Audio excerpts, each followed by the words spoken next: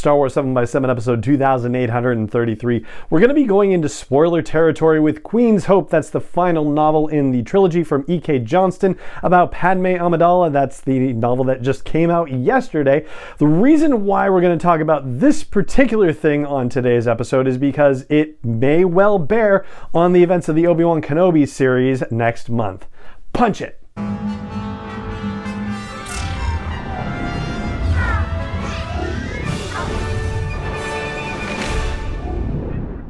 Hey Rebel Rouser, I'm Alan Voivod and this is Star Wars 7x7, your daily dose of Star Wars joy, and thank you so much for joining me for it. So before we get into spoiler territory, I'm just going to give you the contours of it. So we're not necessarily going to spoil any of the major storyline of Queen's Hope in this episode. We're just going to talk about one particular aspect of one of the, I guess, side narratives, if you will. When we were talking about the novel yesterday, we were talking about how it's almost as if it's sort of a novella with interconnected short stories that all come together. And this is one of those short stories, if you will. And it's also related to one of the 4 interludes that I talked about as well. So in the book, there are 4 small interludes that are set off in italic type. And there are about 4 different women who are particularly crucial to these stories. They are also very, like one-pagers basically, and we're talking about one of them in specific. So here's your last warning. Save this for a later date if you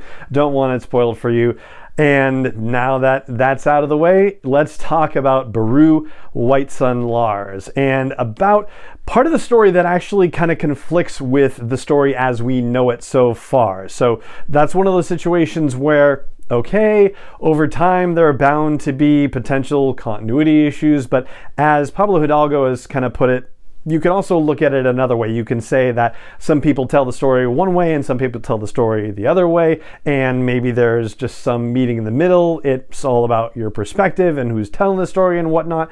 That could be the explanation. So no, I'm not going to get into issues about, no, this isn't how it's supposed to be or anything like that. That's not how I'm feeling it. I'm just mentioning it so, you're aware, because hey, it's kind of interesting to know. And the story involves Shmi Skywalker and how she ended up with Cliegg Lars. So the way the story goes as we knew it previously was that Watto had sold Shmi to Cliegg and said, and he freed her and then married her. How about that? Wasn't that great? Well, that's not the version that we hear in Queen's Hope. Instead, the version that we hear is that Cliegg actually tricked Watto in, I guess you could say, a similar fashion without any aid from the Force, managed to trick Watto into a bad bet and was able to win Shmi from Watto. And yes, he did free her, but the way that he did it was not the way that it kind of came across from Watto. Like, you would imagine that when we hear Watto talk about this in Attack of the Clones, that Cliegg just said, okay, flick the switch and you don't have to worry about whatever chip is inside you that Anakin talked about back in The Phantom Menace, where you would just go boom and die and whatnot. No, instead they actually had to find the chip inside Shmi and deactivate it, deprogram it. And how do they manage to do that, you ask? Well, as it turns out, Shmi's own engineering skills were better than pretty much anybody else's in that circle of people, including Cliegg and including Owen and including Beru. So Shmi ended up building the detector that helped them find the chip, and Beru is the person who actually got it out of Shmi before it could do something bad.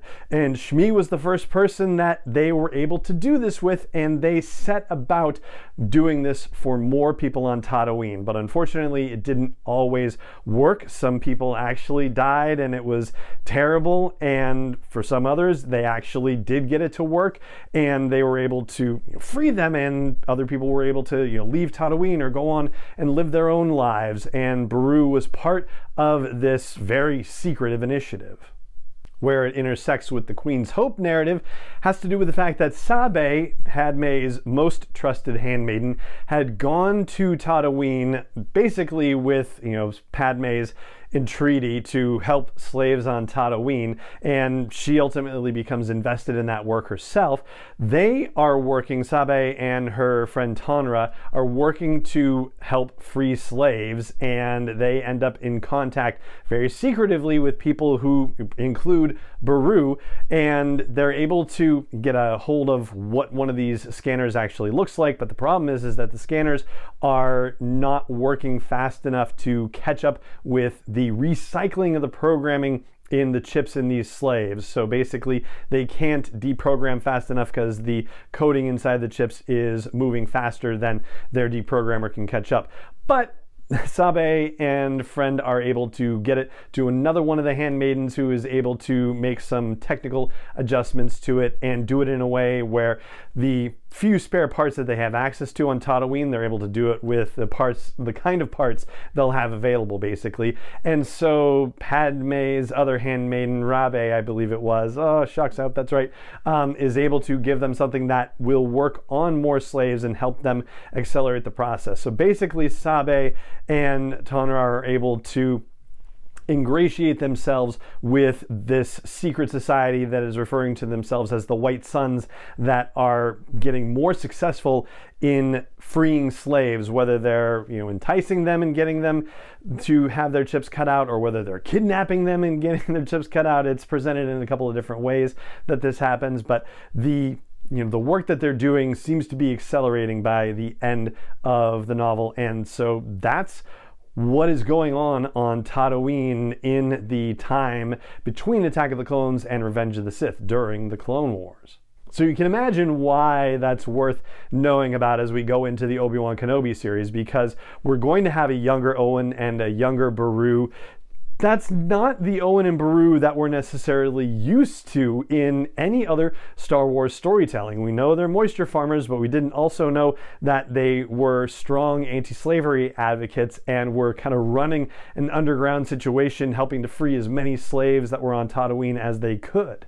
And as far as we know, with all the other storytelling that's out there, Obi-Wan is not aware that Owen and Beru are actually doing this. Or if he is, it hasn't been talked about in any story situation yet, but there's certainly the potential for him to find out in the Obi-Wan series that something like this is happening, which would also create a different kind of jeopardy for Owen and Beru, and for Luke, of course, as well. So there you go. Beru and Owen may have much more going on than meets the eye when we see them in the Obi-Wan Kenobi series, which opens up some really fascinating possibilities. I hope that they manage to find a moment to do something with that in the show. And there you go. That's what I've got for you for today's episode of the podcast. It just remains for me to say thank you so much for joining me for it as always, and may the Force be with you wherever in the world you may be. 7x7 is not endorsed or sponsored yet by Lucasfilm Limited, Disney, or 20th Century Fox, and is intended for entertainment and information purposes only. Star Wars, the Star Wars logo, all names and pictures of Star Wars characters, vehicles, and any other Star Wars related items are registered trademarks and/or copyrights of Lucasfilm Limited, or their respective trademark and copyright holders. May the Force be with them. All original content is copyright 2021 by Star Wars 7x7. We hope you love it.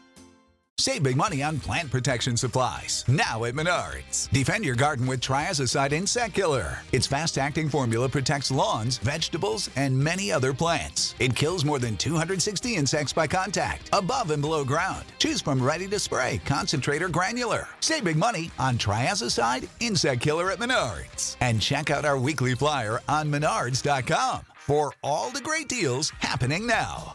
Save big